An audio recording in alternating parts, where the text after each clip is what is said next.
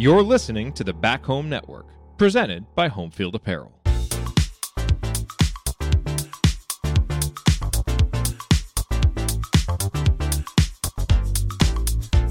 Welcome back to the NIL Hotline. Galen Clavio here. It's Monday, April 24th of the year 2023. Good to be back with you folks after a pretty cool weekend here in Bloomington, Indiana, where I live and record this show, as we had the world's greatest college weekend, the Little 500, the men's and women's races, 35th running of the women's race this year, which is pretty awesome just all the way around. That race has continued to get better throughout the years. And then, of course, the 72nd running of the men's race. So if you get a chance and you're out and about and you want to experience something unique in college athletics, you should definitely try to come to Bloomington at some point and check it out for yourself.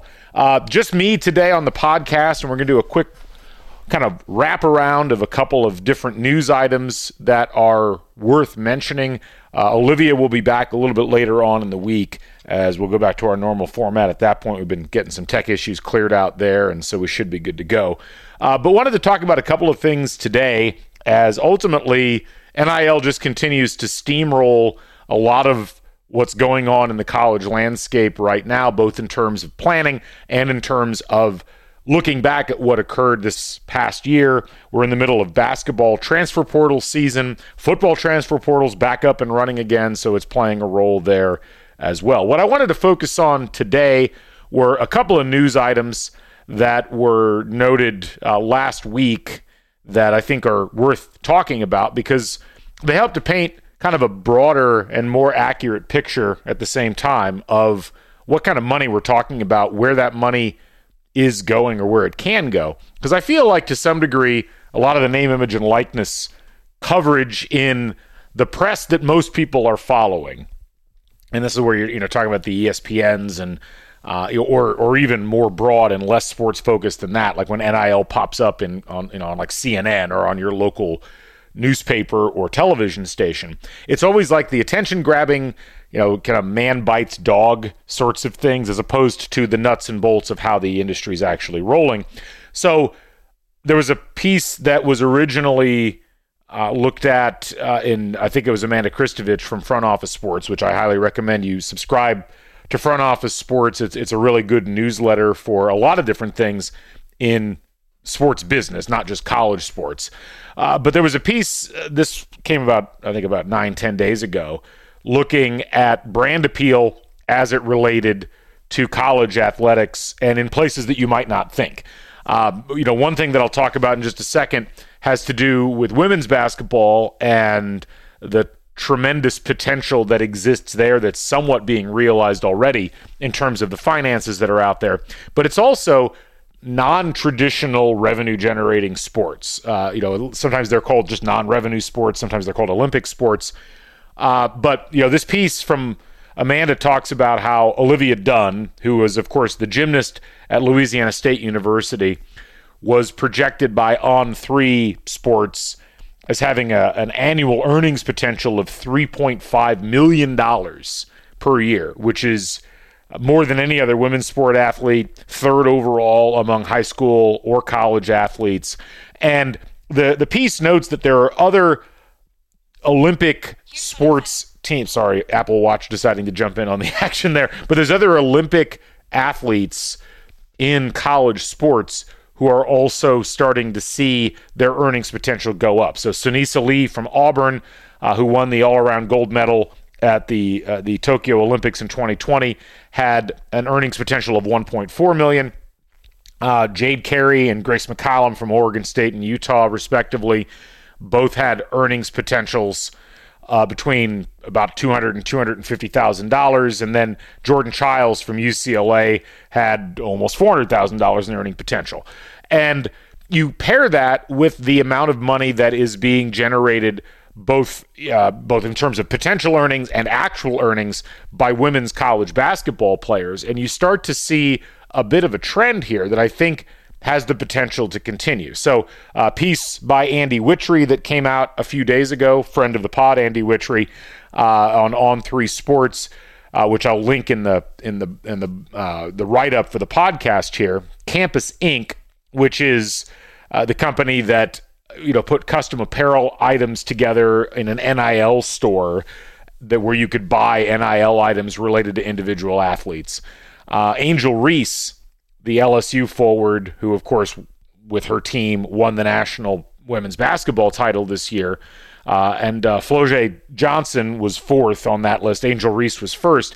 And you look at the top 10 overall in terms of NIL store top earners, and there were 5 women along with 5 men. And we're talking about, to some degree, among the most successful and like high profile men's basketball players right alongside the women. So you look at this list, which was tweeted out by the NIL store, and the top 10 is Angel Reese from LSU, Zach Edey from Purdue, Nika Mule from UConn, Johnson from LSU, who I mentioned, Trace Jackson Davis, the men's basketball player from Indiana, Lamont Butler, whose San Diego State team went to the national title game on the men's side, Donovan Clingan, who was on the UConn team that won the national title, Grace Berger from Indiana on that women's team this year that was the number 1 seed, Jalen Hood-Schifino from Indiana on the men's side, and then Elizabeth Kitley from Virginia Tech, whose team went to the Final Four as well this year. So you look at all of that, and I want to come back to the Indiana piece in a second for selfish reasons, but what's fascinating to me is on the women's side, both in terms of how the earnings potential for the Olympic sports and specifically the Olympians in college sports, as well as women's basketball earnings potential through NIL, like why we see so much money in that mix. And a lot of it really comes down to something that I talk about a lot in my classes, which is that, college sports in the United States is professional sports and would be considered professional sport basically anywhere else in the world because of what it does and because of who's involved and because of the financial elements that are there. And as much as you'll hear people in the collegiate landscape, particularly on the academic side, claim, well, this is actually an academic pursuit. Realistically speaking, it is run like a business. And there is a tremendous amount of brand equity and brand value in the individual athletes, particularly in women's sports, because there's this weird marriage of the existing brand value of a place like LSU or a place like Indiana or a place like UConn, on the women's sports side that isn't necessarily matched by the amount of money that the teams themselves are able to generate on the broader media marketplace. And that is something that NIL is unlocking, but in kind of a reverse way from what you might expect. Trace Jackson Davis or Zach Edey, they play for Indiana, Purdue on the men's side. There's a tremendous amount of money in the pipeline already on the men's side in college basketball.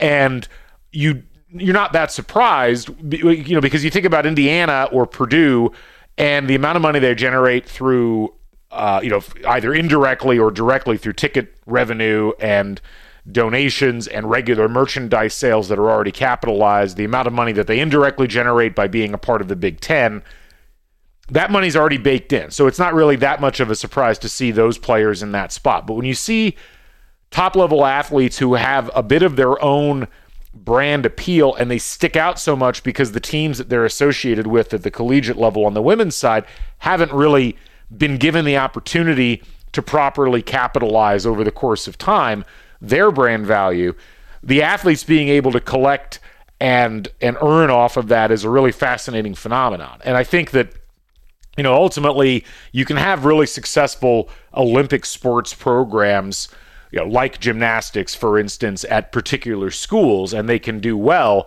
but it's very isolated when it does happen, and the popularity does not always carry over into the things that really make you money in college sports, which are almost all tied to media directly. What separates men's basketball and football from the rest of the sports in the Big Ten is the fact that those two sports drive so much traffic, they drive so many eyeballs, they essentially guarantee a certain level of attendance. On the women's side, even when you start to see that happening, so much of what you see in terms of women's media rights as far as the individual teams are concerned, they're very much relegated to a secondary or tertiary level. you might now start to see, for instance, women's gymnastics in the SEC.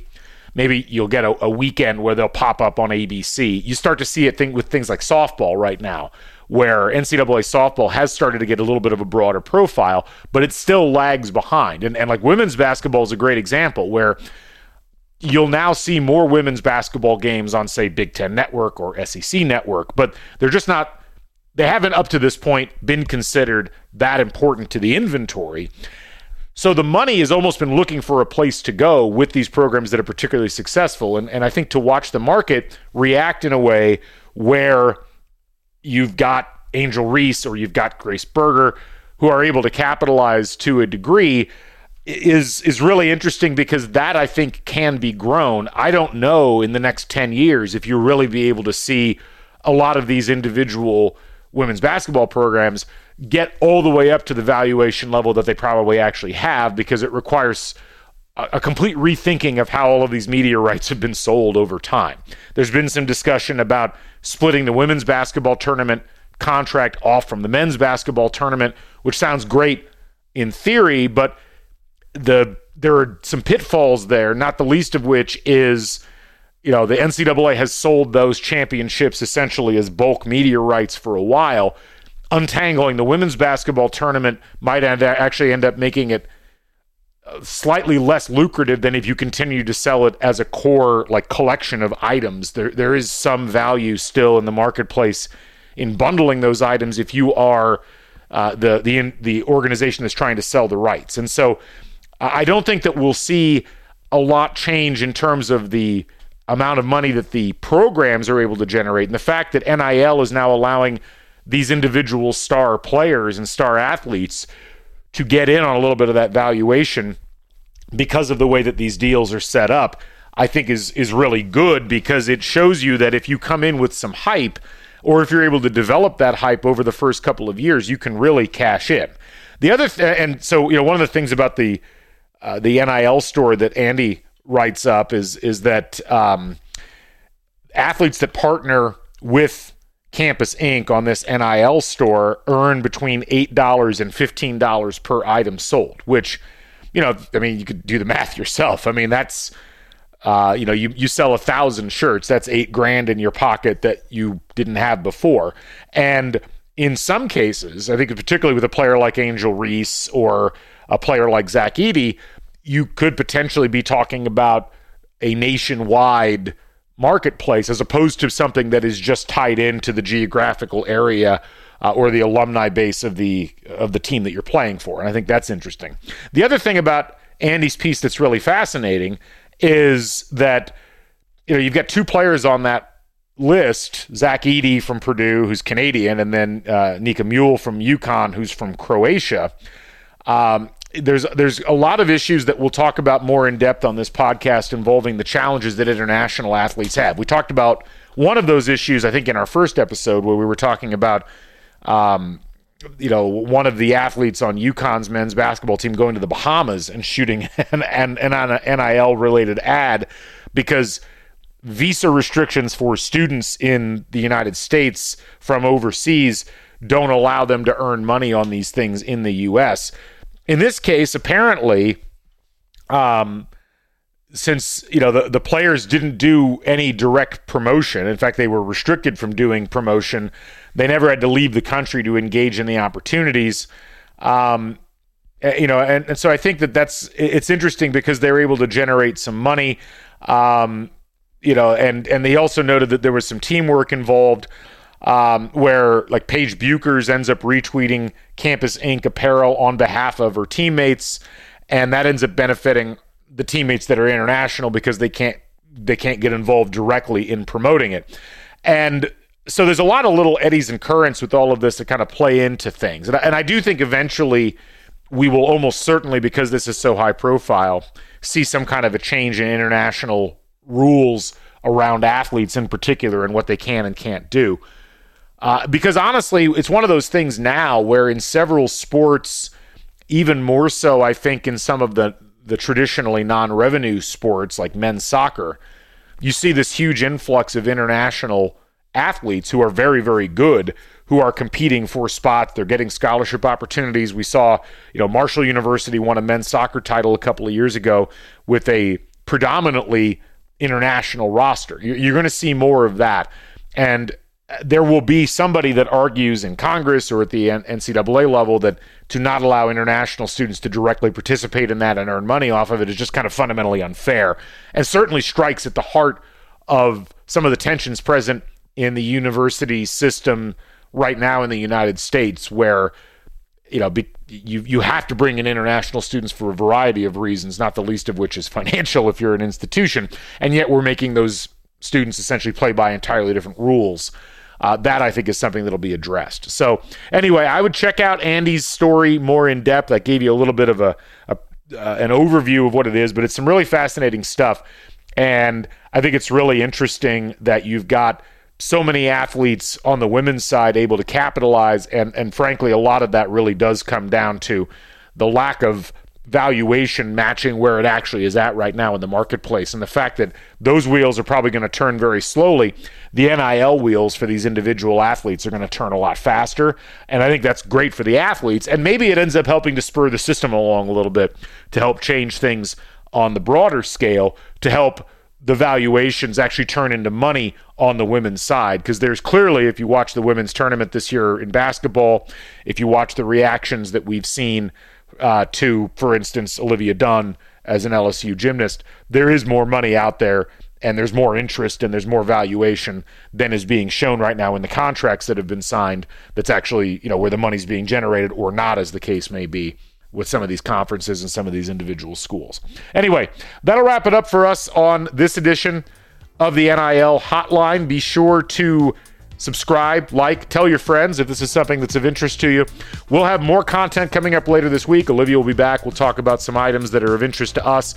We'll also have some contact info that we'll pass along to you if you'd like to write in with questions, comments, whatever about the show. I'm Galen Clavio. This is the NIL Hotline. We'll catch you folks on the flip side. So long, everybody.